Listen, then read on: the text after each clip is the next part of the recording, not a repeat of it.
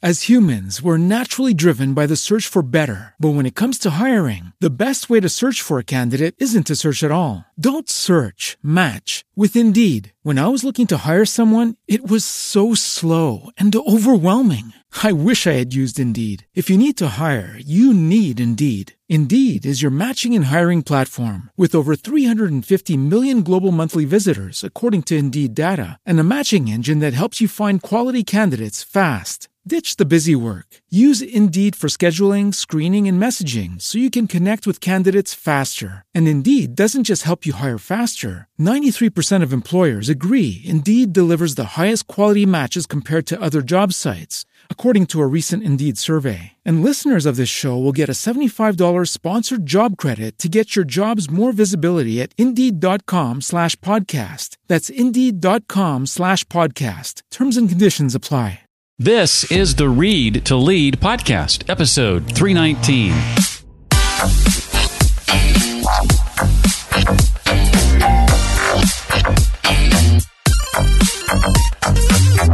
Leadership is communicating people's worth and potential so clearly that they're inspired to see it in themselves. Hi, and welcome to this special episode, the special edition of the Read to Lead podcast. It's the podcast dedicated to your personal and professional growth. Hi there.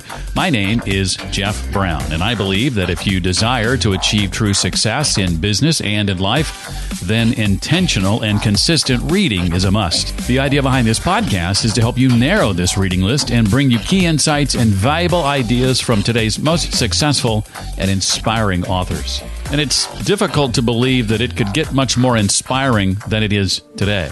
That's because we're about to be joined by author Stephen M.R. Covey as we discuss the 30th anniversary edition out today of his father's classic book, The 7 Habits of Highly Effective People. I'll ask Stephen to share his thoughts on the questions that you submitted.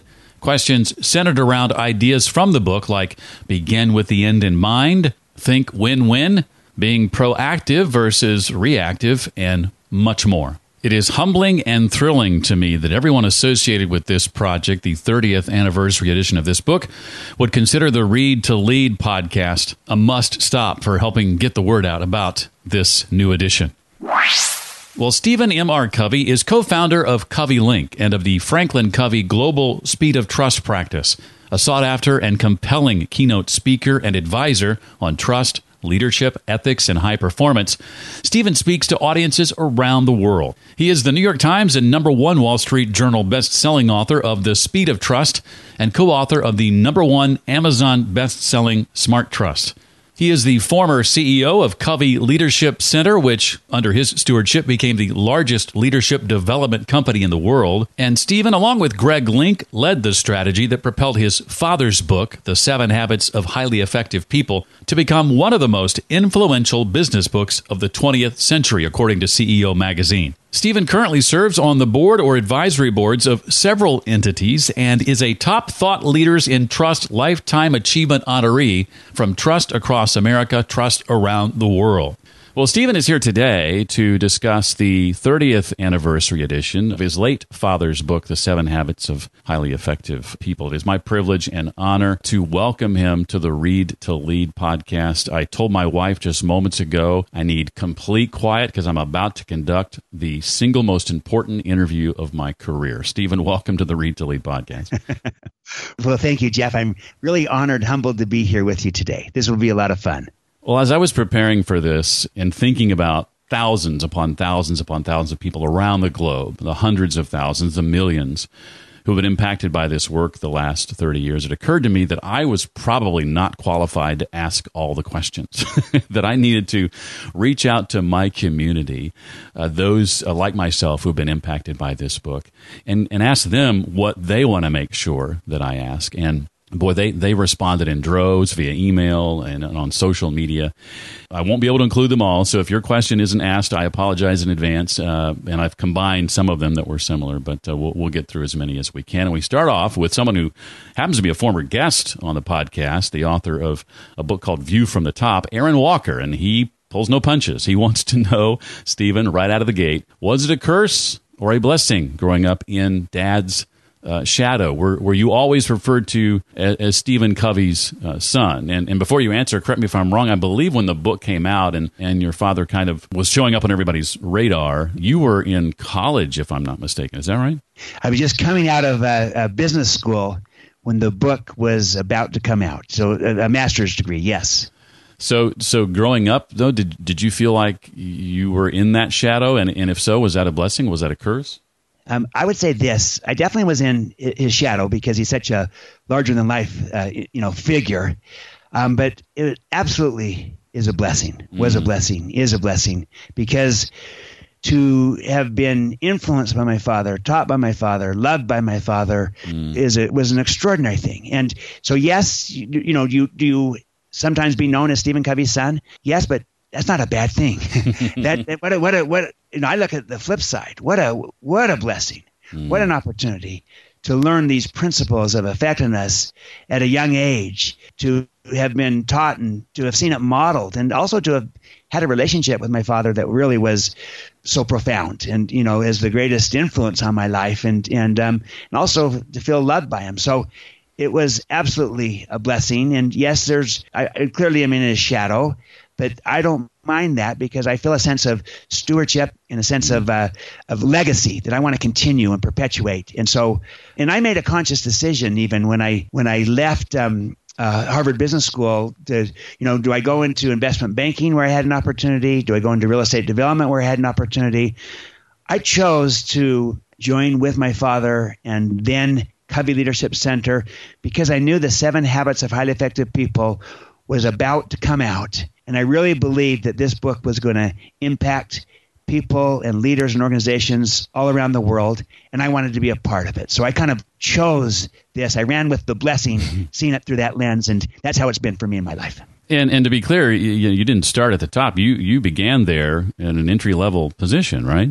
That's correct. Yeah, I wanted to learn the business. I wanted to, get in with clients and do client work and sales and learn and grow and just develop and kind of build my own credibility. I did feel a need to not just be my father's son. I wanted to also show that I could work hard, create value, and do things that showed that I had some capability and strength. So I did have a desire for that and not just be seen as my father's son.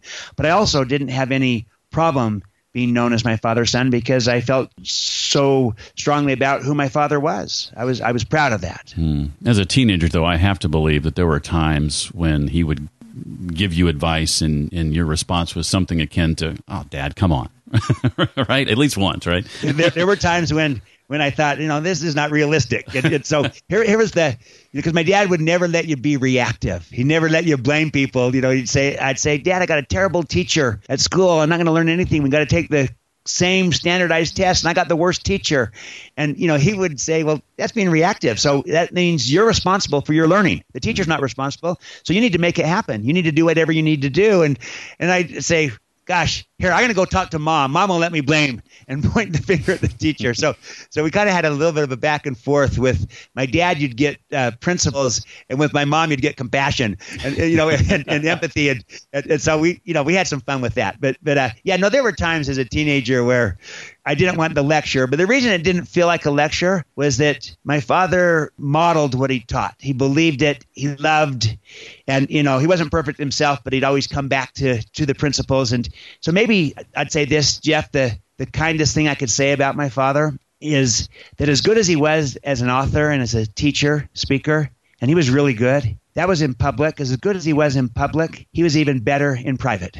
As a husband to my mother, as a father to his kids. He was who he thought he was. And so that made hearing, his ideas, it didn't come across as a lecture. Rather, it came across as great advice from a loving parent that tended to be more received that way because you just felt the relationship was so strong. Well, the next question I want to ask you, Stephen, comes from Danielle, whose last name I'm going to leave out for a couple of reasons, one of which is I'm not sure whether or not the question relates to her personally. And the other reason I'm leaving out her last name is because I'm not sure I can pronounce it. So the question is this: how might these principles, the 7 habits, be applied to help those that maybe struggle with things like anxiety and depression? Well, I think that they can be helpful. And again, I recognize that anxiety and depression is a real challenge for many of us and for many people in our society. It's very real. And where 7 habits can be helpful is in particular, the first 3 habits, which is kind of what my father called the private victory as we move from dependence to independence, and the whole idea of, being proactive. And one key principle in being proactive is the idea of focusing on your circle of influence, not on your circle of concern. And so, in other words, there's a lot of things out there that we're concerned about, all of us, that matter to us, and it could be that the economy, what's going on in the world today, the weather, my company, my job, etc. There's a lot of things that are a concern to me. And then within that, wide, broad circle of concern, there's a smaller circle of influence. Those are the things that I can do something about, that I can influence. And reactive people tend to focus on all the circle of concern things. Proactive people tend to focus on the circle of influence things. When the reactive people focus on the outer circle of concern, what happens is their circle of influence diminishes and grows smaller. When the proactive person focuses on the inner circle of influence, it tends to grow larger. And so I'd say that for someone that struggles with some of these conditions, by focusing on your circle of influence as a form of being proactive, you begin to enlarge and expand that. And the very process of doing that can, in some cases, be helpful to having that person better be able to manage and deal with some of those challenges of anxiety and depression, because they feel a little bit greater sense of control and power, as opposed to be sometimes overwhelmed by all the concerns that are out there in the broader circle. So this can be really helpful and practical. And even the research from Martin Seligman, on happiness in someone's life, he looks at how genetics plays a role and the circumstances plays a role. But also what really plays a role is if you focus on the things that you can control. My father would call that the circle of influence, that will increase and impact your happiness as much as anything. And so we focus on that, and that can help us in the process of managing anxiety and depression. Again, I'm not saying it's a cure-all. I am saying it can be helpful in that process of better navigating that if we feel like I'm focusing on what I can control, what I can influence, as opposed to being overwhelmed by everything around me. A couple of listeners to the show, Stephen, Trey Stafford and Peter Dongan, asked a variation of the same question, dealing with the fact that the habits seem to be completely absent from today's political landscape, at least in Terry's words. Have you thought about how to revive your dad's framework? Maybe, for example, getting it into the hands of our local and federal governments? And if so, how can we help in that quest? I think it's a great question, because we need this in our society. And I'll tell you in particular where I think this would be helpful in our governments and in our leadership in the world at large is the second half of the 7 habits. The first half are habits 1, 2, and 3, the private victory, moving from dependence to independence. The second half is habits 4, 5, and 6, what he called the public victory. And that's moving from independence to interdependence. And that's what's so often lacking, where, we're so divided, we're so polarized in our world, and really practicing habits 4, 5, and 6. Habits 4, think, win, win. Too often people think win, lose. And kind of if you win, then I lose. And that there's kind of a zero-sum game, a scarcity mentality. And we need an increasing abundance mentality. So, your listeners are right. We do need more of a win-win mentality, a mindset, an abundance mentality mindset, a growth mindset as opposed to a fixed mindset. That will help us. And then habit 5 is seek first to understand, then to be understood. And too often in society, both in government and also in many organizations and with many leaders, we go the opposite direction. We want to be understood. We don't take the time to really listen, or when we do listen, we listen not with the intent to really understand, but rather with the intent to reply, to respond. And, so we're kind of just waiting our turn and formulating our reply. But that won't build the kind of trust that's needed to solve our problems. What will is if we seek first to understand and really seek understanding with people. And here's a great way of activating this framework in our current political landscape is this, that to understand another person doesn't mean that you necessarily agree with them. In fact, you might completely disagree. So you're not acquiescing and saying, by trying to understand you, I'm agreeing with you. No, you're trying to say, I'm not casting judgment right now. I'm just trying to understand to your satisfaction how you feel and how you view this before I try to tell you how I feel and how I view it. Because if you do that in that sequence, you'll have far more influence with each other. You'll build trust with each other. And maybe, just maybe, you might come up with a solution together. But understanding precedes that. And people are not striving for that understanding enough. So we need that today. Your listeners are absolutely right.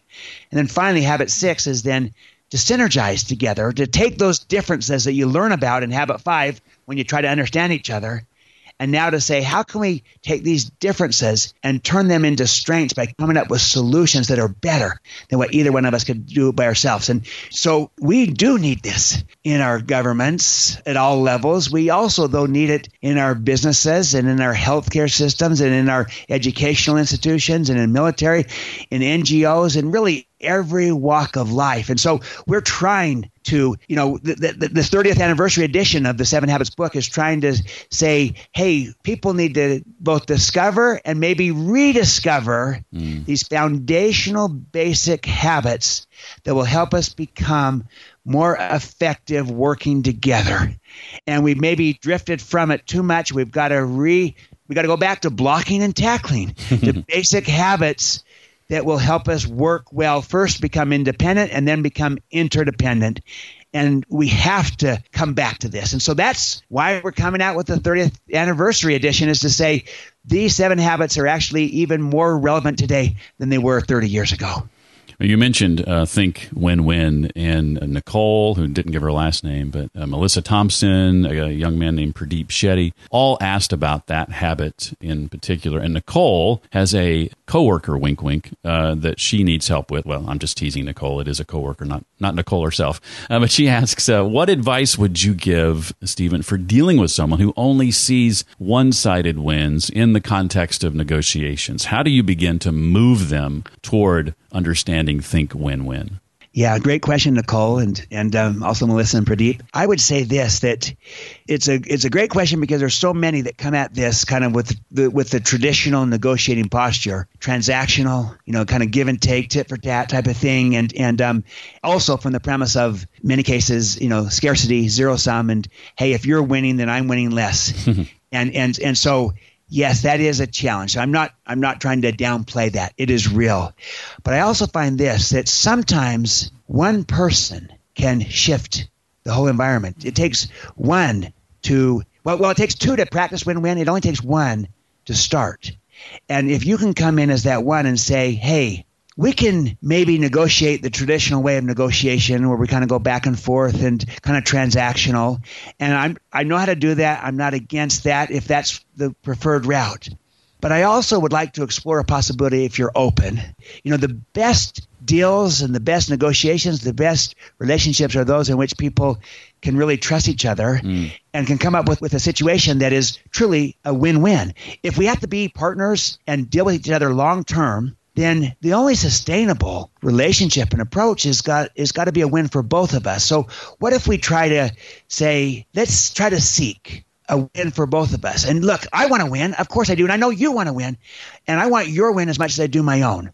I know that's different. I know that's not the traditional approach, but are you open to that possibility? And my whole idea would be, again, I'm not going to just give you whatever you want, and you're not going to give me whatever I want, but rather we're trying to understand each other's interests, not just our positions, and try to listen to each other, and then try to come up with solutions that might be a win-win. It might be an approach. We may not achieve it, but maybe we can. And I think by kind of making it safe, opening up the possibility, presenting the idea, and then also saying, and I'm willing to go first. I'm willing to take the risk. I'm willing to really try to listen and understand you first. And then if you practice habit 5, they might kind of either not like this or give lip service to it. But if you still will practice habit 5, which is rather than just playing the tit for tat back and forth transactional game, just say, hey, I want to understand your viewpoint. And and then reflect back what you're hearing. And, they might think this is a game or this is weird, but if you stay with it, there's a good chance you can influence them. I've seen it happen. I've also seen it not work, where I try to go win-win and they're just deeply scripted in the other and they view it as a game. But I've seen it transform some relationships where people say, are you serious about this? Well, I'd be open to that if you are, but I've got to have a win. And I say, I know, but I got to have a win too. And you're authentic, you're real, you build trust, you build some understanding. If you can come up with a great solution on one thing, you might be able to come up with another. And I've seen it just grow and transcend. So again, I'm practical. It doesn't always work. But while it takes two to practice win-win, by definition, it only takes one to start it. And oftentimes we can be that one by painting the picture and by kind of making it safe and then by leading out and going first. And there's a risk to that. But I think there's a risk to not do it too, because then you're just trapped in traditional negotiation where you often get deals, but you don't trust each other after the deal. So the quality of the deal is not as good as maybe a true win-win where you also trust each other. That's worth something, maybe taking a risk for.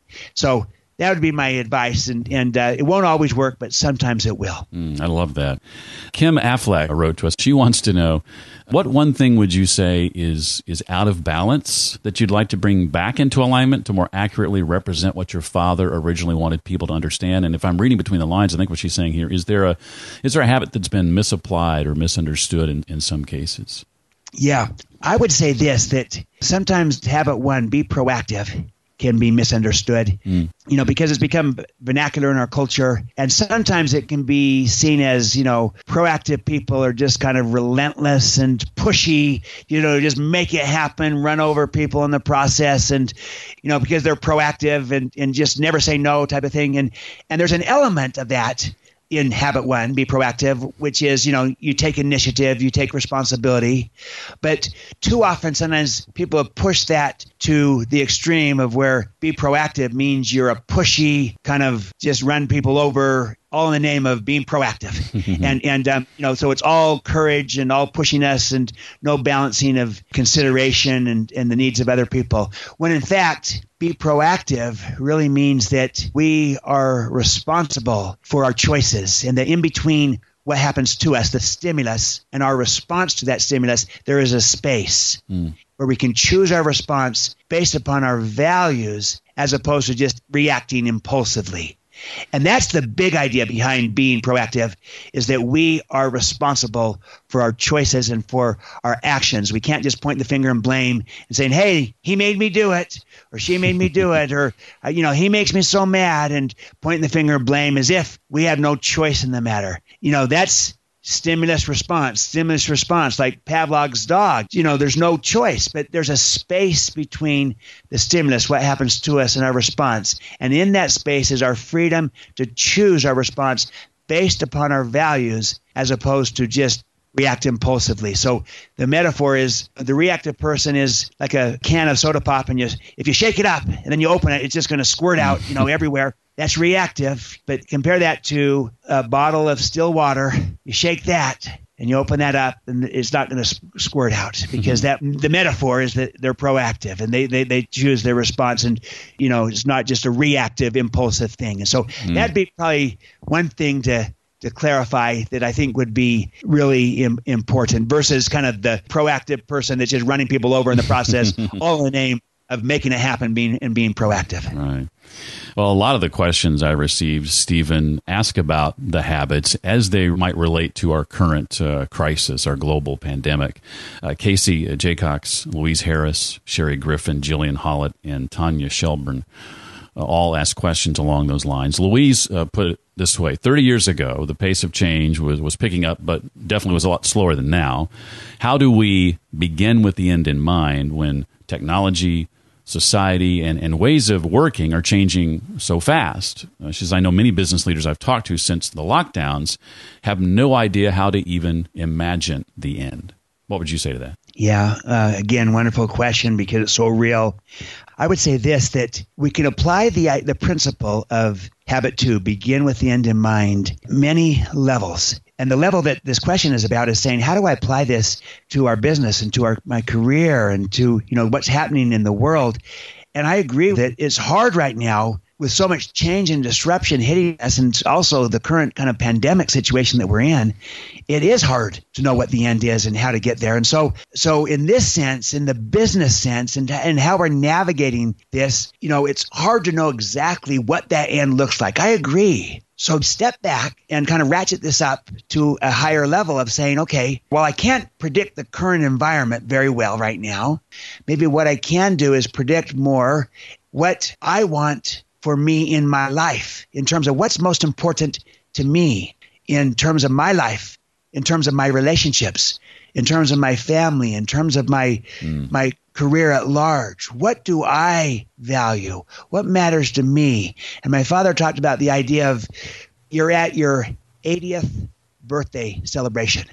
So you're now 80 years old, and you have people there from all walks of life, from business. And again, you can't predict what's happening in business right now and organizational life because of all that's going on, but you still have a leader from business that is there at your 80th birthday, as well as someone from your family, as well as someone from, say, your community or your neighborhood, as well as maybe someone from your church if you belong to a church, or from a not-for-profit or some, volunteer organization you're a part of.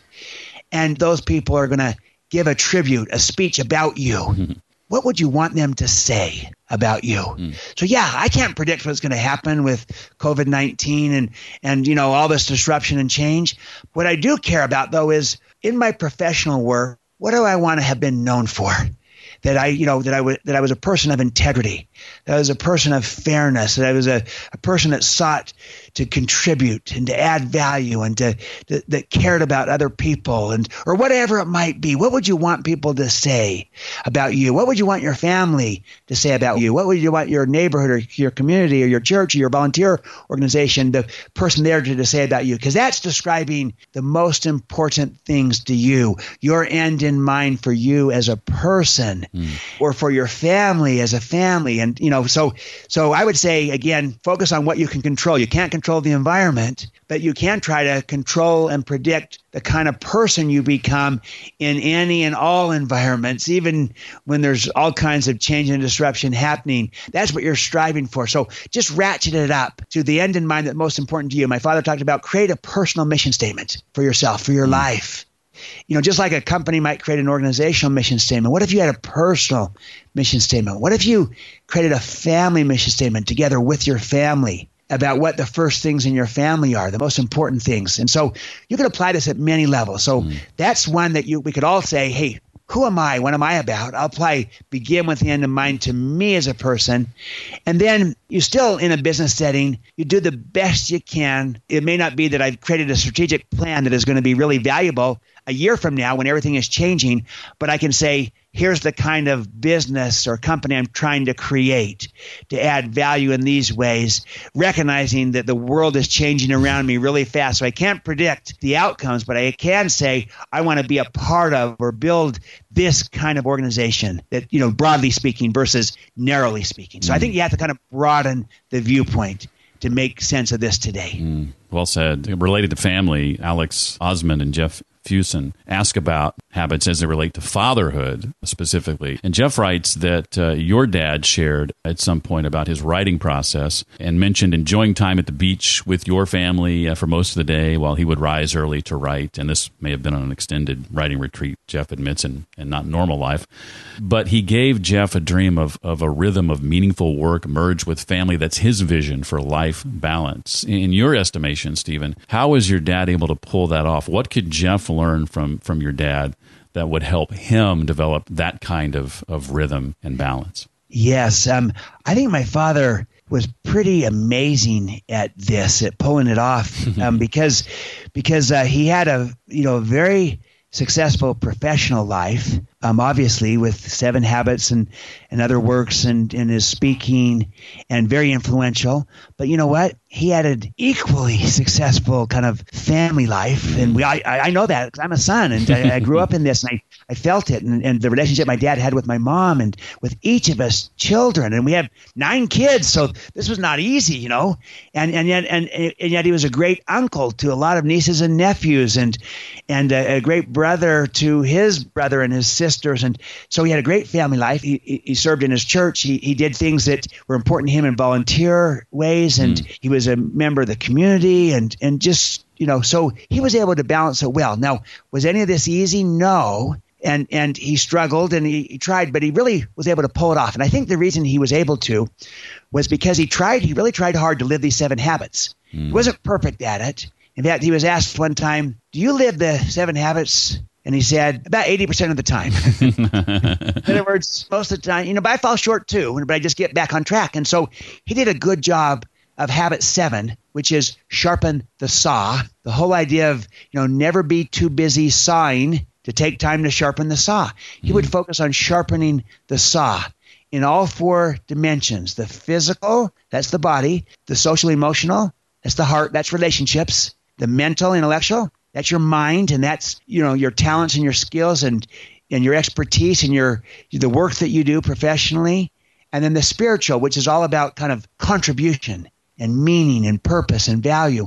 And he focused on kind of sharpening the saw in all 4 of those dimensions. And that made him really effective with people. He also kind of saw life as an integrated piece. So rather than compartmentalizing of, I got my professional work and then my family work and such, he integrated it. And I remember as a kid growing up, he'd show me his calendar and say, hey, I'm going on all these trips that are set up to do presentations. Which trips do you kids want to go on? And I'm going to take each of you on a trip of your choosing. And I remember choosing, I want to go to Orlando because I want to go to Disney World. And he had a speech in Orlando. And so he'd organize it, and he'd give a speech, but then he stayed an extra day, and we went to, Disney World together. And they did this with all 9 of us. And so he was doing his professional work, and he was also doing his family work.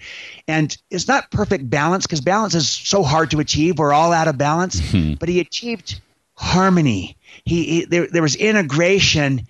And I'll tell you what, my dad was gone a lot, and yet it didn't feel like it. And he put first things first. He always would schedule in advance the important family things. He was able to find that rhythm, but he had to work at it. It did not just happen. And there were seasons of imbalance where, when he had a book deadline and he'd just go really hard, and you might not see him quite as much during that, because that was a reality. So, he's a real person. He struggled like the rest of us, but he found a way to kind of integrate all areas of life, so that rather than seeing life in compartments, he saw it as one indivisible whole, and tried to find ways to create synergy among the different dimensions and aspects of his life, with his work, with his family, with his community and contributions. But it is a big challenge, and he struggled as well. But I think he found some good patterns that really helped him, and I think I've shared some of the ways. The integration is the main one.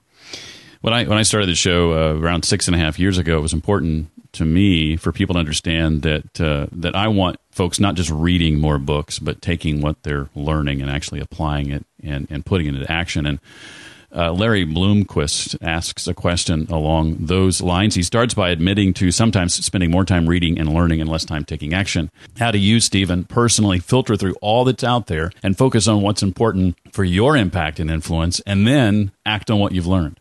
Yes, I think this is a great question, because we are overwhelmed with information. And again, this is a big part of what you're doing, Jeff, with Read to Lead, because there's a lot out there. But the real power of Read to Lead and of kind of taking in all that's out there is in the application of it, the implementation of it. And my father, this did not originate with him, but he would often use an expression: to know and not to do is not to know. In other words, so if we learn something, that's nice, but if we don't implement it, apply it, then we don't really know it and learn it. And so I think that maybe a good way to think about this is, and I try to do this myself, and again, I'm also overwhelmed sometimes with information and with a lot of knowledge, so I try to have some type of filter around the different roles in my life, my professional role, my family role, so that I achieve some level of harmony and balance of, I'm not just trying to learn only professionally, but I'm trying to also learn how to be a better father and how to be a better husband. And, I'm trying to learn how to be a contributor in society and community, as well as my professional work. And that's kind of the lens through which I look at maybe a good harmony of learning in lots of different areas. And I'm sure, in the work that you do with Read to Lead, you're encouraging people to not just look at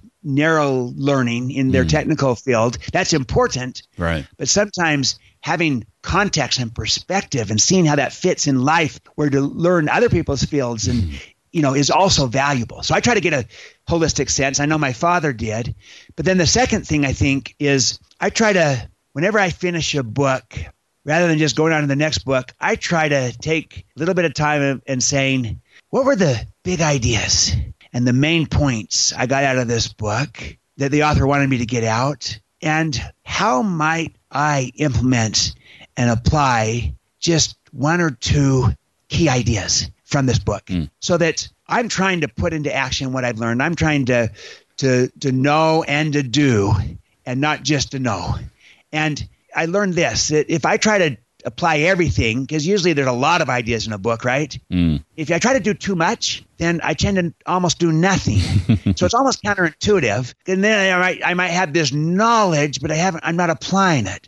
So instead, I try to say one or two things, and then I try to just implement those one or two things. And then I find this, that if I have success in implementing one or two things, it often encourages me to go back to that book and say, wow, this really worked.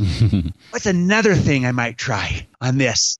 And then another. And then I find, some works are really even more valuable than others, where it just draws me in because it's so practical and actionable, and I can really apply it. And so I've learned less is more. And so to learn and then to apply at least one thing, sometimes two, but not 20. If it's 20, I won't do any. If it's one or two, I'll do it. And so I try to do that. And that might be an idea, but I'm sure that all of our listeners might have a different approach. But I think the question is great because we're overwhelmed with information and with knowledge. What we want really is learning and application and understanding, and that takes, applying it. And that's the key way that we really learn. I mentioned earlier that, and it's no surprise, millions of people have read your father's book, and I think it's safe to say that many of them have read it multiple times. And Renee Vider is one of those, and she says she gleans something new just about every time she reads it. Do you feel you've read it enough, is her question, or familiarized yourself enough with the habits to have finally conquered them, or are you still learning new ways of applying them and living them too? I'm learning new ways of applying and living them all the time. It's like a spiral. It just keeps going up. And so there's so many different levels and dimensions to it. You can apply it on so many different ways. It is a continuous spiral. And I'll tell you what, as I mentioned also, habits 4, 5, and 6, that public victory, think, win, seek first to understand and to be understood, synergize. They were the same same public victory habits 30 years ago. And they're more relevant today in a world in which we are often doing very little of that.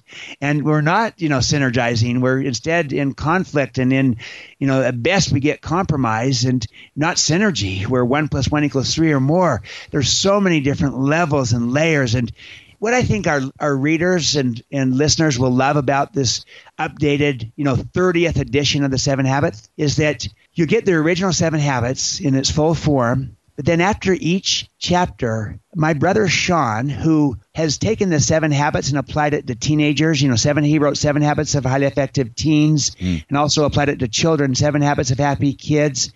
And he's also worked a lot with adults and with educators, with leaders in schools. He gives fresh insights at the end of each chapter of exactly what Renee is talking about. New insights, new ways of applying and implementing these principles that are fresh, that are relevant, that are tied to kind of the challenges we're facing today. It's also some behind the scenes thinking of my father and stuff around different things. And so it's really fresh and it's relevant. And it kind of just shows you that this is an ongoing process, an upward spiral of kind of going to new and different levels of application and understanding. And it really makes the 7 Habits just come alive in our new world. Because I think the 7 Habits is not 30 years old, but rather 30 years young. And it's more relevant today than it was 30 years ago. I love it. You answered a couple of my questions in that one response. I was also going to ask you about what makes the new edition new, and you covered that. Yeah. So thank you for that. Mark Connell wants to know about a book he doesn't hear much about anymore, but had a profound impact on him, and that is a book called The 8th Habit, From Effectiveness to Greatness. Yes, it's a wonderful book. It's still out there. It still sells and does well. And, the 7 Habits was a holistic framework, and it was complete. And my father didn't feel a need to kind of alter or change it. But he did later come up with this book, The 8th Habit. And the 8th Habit was not saying, hey, I forgot a habit and I missed it on the 7 Habits, and so here it is. But rather, the 8th Habit was saying, take the 7 habits in their whole. They help a person move from dependence to independence to interdependence and have that private victory and the public victory, and to renew yourself around it, which is habit 7, sharpen the saw. Now, what if you now move into a leadership dimension in your life? And the 8th habit was this: find your voice, which is what the 7 Habits does, and inspire others to find theirs. It's now about saying, move into the role of leadership where you inspire others to find it in themselves and help others see it. And my father defined leadership this way. He said, leadership is communicating people's worth and potential so clearly that they're inspired to see it in themselves, that they come to see it in themselves. So you're so good at affirming people, at seeing their worth and potential, at communicating their worth and potential so clearly to them, they come to see it in themselves.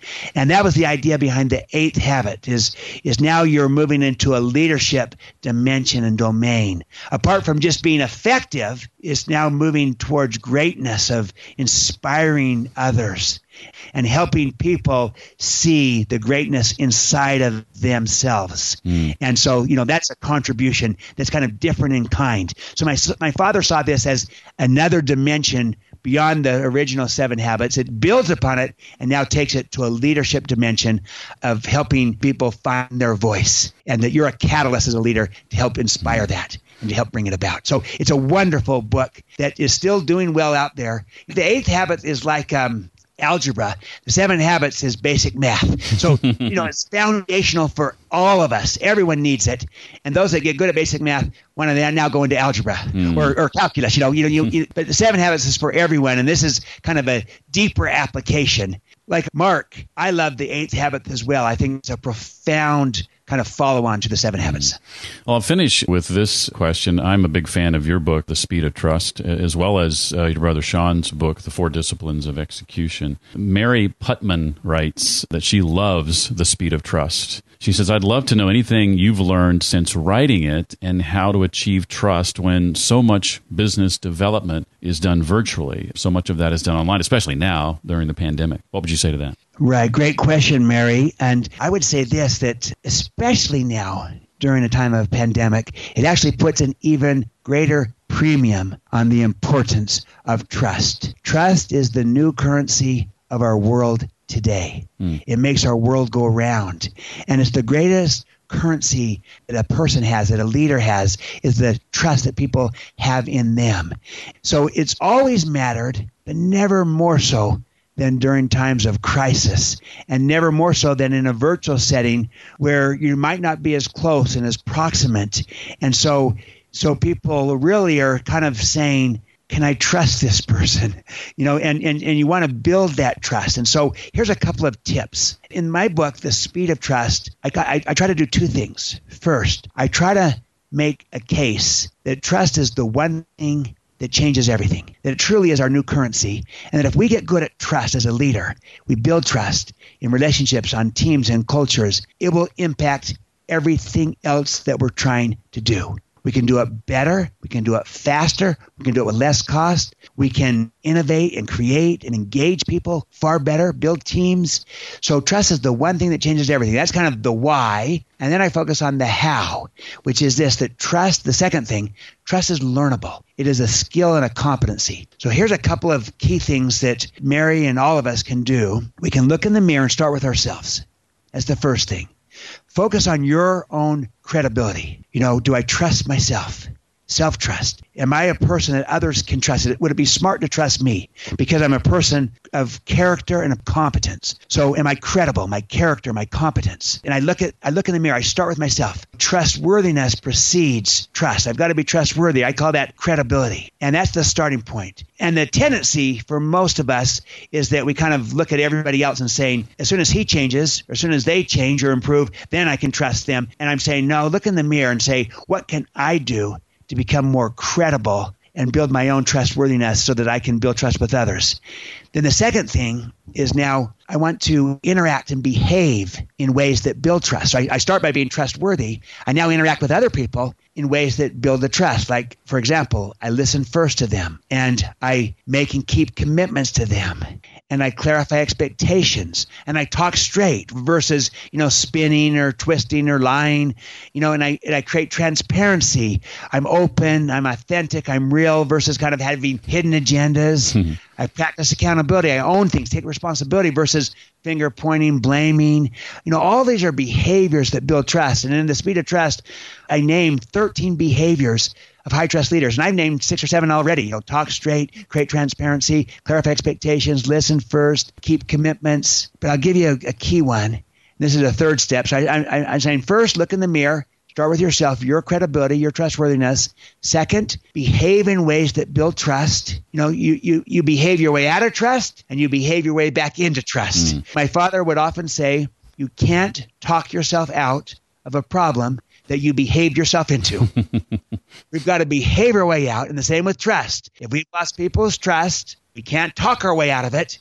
The only way out is to behave our way out of it, and that will take some time. And so I identified the highest leverage behaviors to help leaders build trust. There's 13 of them. And the one I want to mention is my last point, my third point, is to extend trust. So not only do we as a person have to be trustworthy, we also need to be trusting, because when you give trust, people will receive it and they return it. When you withhold it, they tend to withhold it. And you could have 2 trustworthy people working together and yet no trust between them if neither person is willing to extend trust to the other. So yes, we need to be trustworthy. That's credibility. We start there, but it's not enough. We also need to be trusting. Now look, I'm not saying go out and blindly trust everybody, a blind trust, because not everyone can be trusted, and that's not smart in today's world. I'm saying be smart about it, use good judgment, and always have clear expectations and accountability around the trust. You kind of build an agreement together around, here's our expectations, here's accountability. But I'm challenging all of us to find the appropriate ways to smartly be able to extend more trust to each other, to trust people more, again, in smart ways, because that helps create it, and it helps inspire people and brings out the best in them. They rise to the occasion, they perform better. Now look, a few might abuse it, take advantage, but the vast majority will be inspired by it. So use good judgment, be smart, because you can't trust too much in a setting that will lose the whole firm, or you can't bet the farm and go too far, too much, too soon. We need not only more trustworthiness, we need more extension of trust. We need to be trusting leaders. And that's part of habits 4, 5, and 6. To build that kind of synergy, we have to be able to trust people and extend trust to them, bring out the best in them. And so those are 3 things you can do as a leader. First, look in the mirror, start with yourself, your own credibility. Second, behave in ways that build the trust so that you build it intentionally, deliberately. And third, get especially good at extending trust to other people in a smart way, because you'll see it come back to you. You'll build it. It'll become a virtuous upward spiral. trust is contagious, just like distrust is. And we need more trust in our world, not less. So those are 3 practical steps that people can do to build trust as a leader. Well, what a treat this has been, and a highlight of the 6.5-year journey, certainly, of the Read to Lead podcast. Stephen M.R. Covey is the author of the New York Times and #1 Wall Street Journal bestselling Speed of Trust, and co-author of the #1 Amazon bestseller Smart Trust. His brother Sean wrote The 4 Disciplines of Execution, awesome book, and also added additional insights to the book that we spent much of our time talking about today, written by Stephen's late father, Stephen R. Covey. That book, of course, called The 7 Habits of Highly Effective People. Stephen M.R. Covey, thank you so much for your time today and sharing of it so generously on the Read to Lead podcast. It means a lot. Oh, absolutely. You are welcome, Jeff. Thank you for hosting me. I've loved being on this. Appreciated all these wonderful questions from our listeners. And I really admire you, Jeff, and the contribution you are making to leaders all over the world with Read to Lead and the work that you're doing, because that helps not only build trust, it helps people learn, improve, get better, lead. And we need more leadership as well as more trust in our world. You're a catalyst to help doing that. So thank you for this opportunity. Even if you've read the original, I encourage you to pick up this 30th anniversary edition. A lot of great additional insights that make it well worth the purchase. Think, too, about who you know that would benefit from reading this book for the first time. What an honor to be the person responsible for introducing them to this fantastic work. Find out more about it and my conversation with Stephen at readtolleadpodcast.com/319 for episode 319. And a big thank you to you if you were one of those who submitted one of the questions we included. Again, dozens of questions submitted, and I tried to include as many as I could and combine questions where possible. Hopefully you heard your name mentioned. And how cool was it that Stephen did such a good job of remembering those names himself and mentioning them again later in the conversation. I was very, very impressed with his ability to do that. And as always, if you have questions, comments, suggestions, or feedback from me in regard to the podcast, please send that to me directly, Jeff at readtolleadpodcast.com. And if you're not already subscribed to the podcast, be sure to click the subscribe button inside the app you're listening to the podcast through right now. That way you get notified when future episodes are released, which is, by the way, every Tuesday morning. Next time, we'll be chatting with Sherry Deutschman. She's author of a book called Lunch with Lucy and founder of a company called Letter Logic, which she launched after cashing in her 401k and grew to a $40 million business. That's next time on the Read to Lead podcast. Well, that's it for this week. I look forward to seeing you next time. Until then, remember, leaders read and readers lead.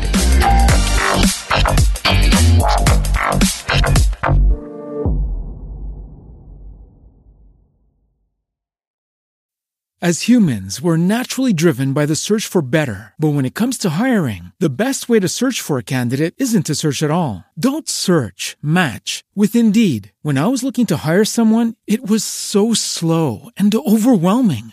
I wish I had used Indeed. If you need to hire, you need Indeed. Indeed is your matching and hiring platform with over 350 million global monthly visitors, according to Indeed data, and a matching engine that helps you find quality candidates fast. Ditch the busy work. Use Indeed for scheduling, screening, and messaging so you can connect with candidates faster. And Indeed doesn't just help you hire faster. 93% of employers agree Indeed delivers the highest quality matches compared to other job sites, according to a recent Indeed survey. And listeners of this show will get a $75 sponsored job credit to get your jobs more visibility at Indeed.com/podcast. That's Indeed.com/podcast. Terms and conditions apply.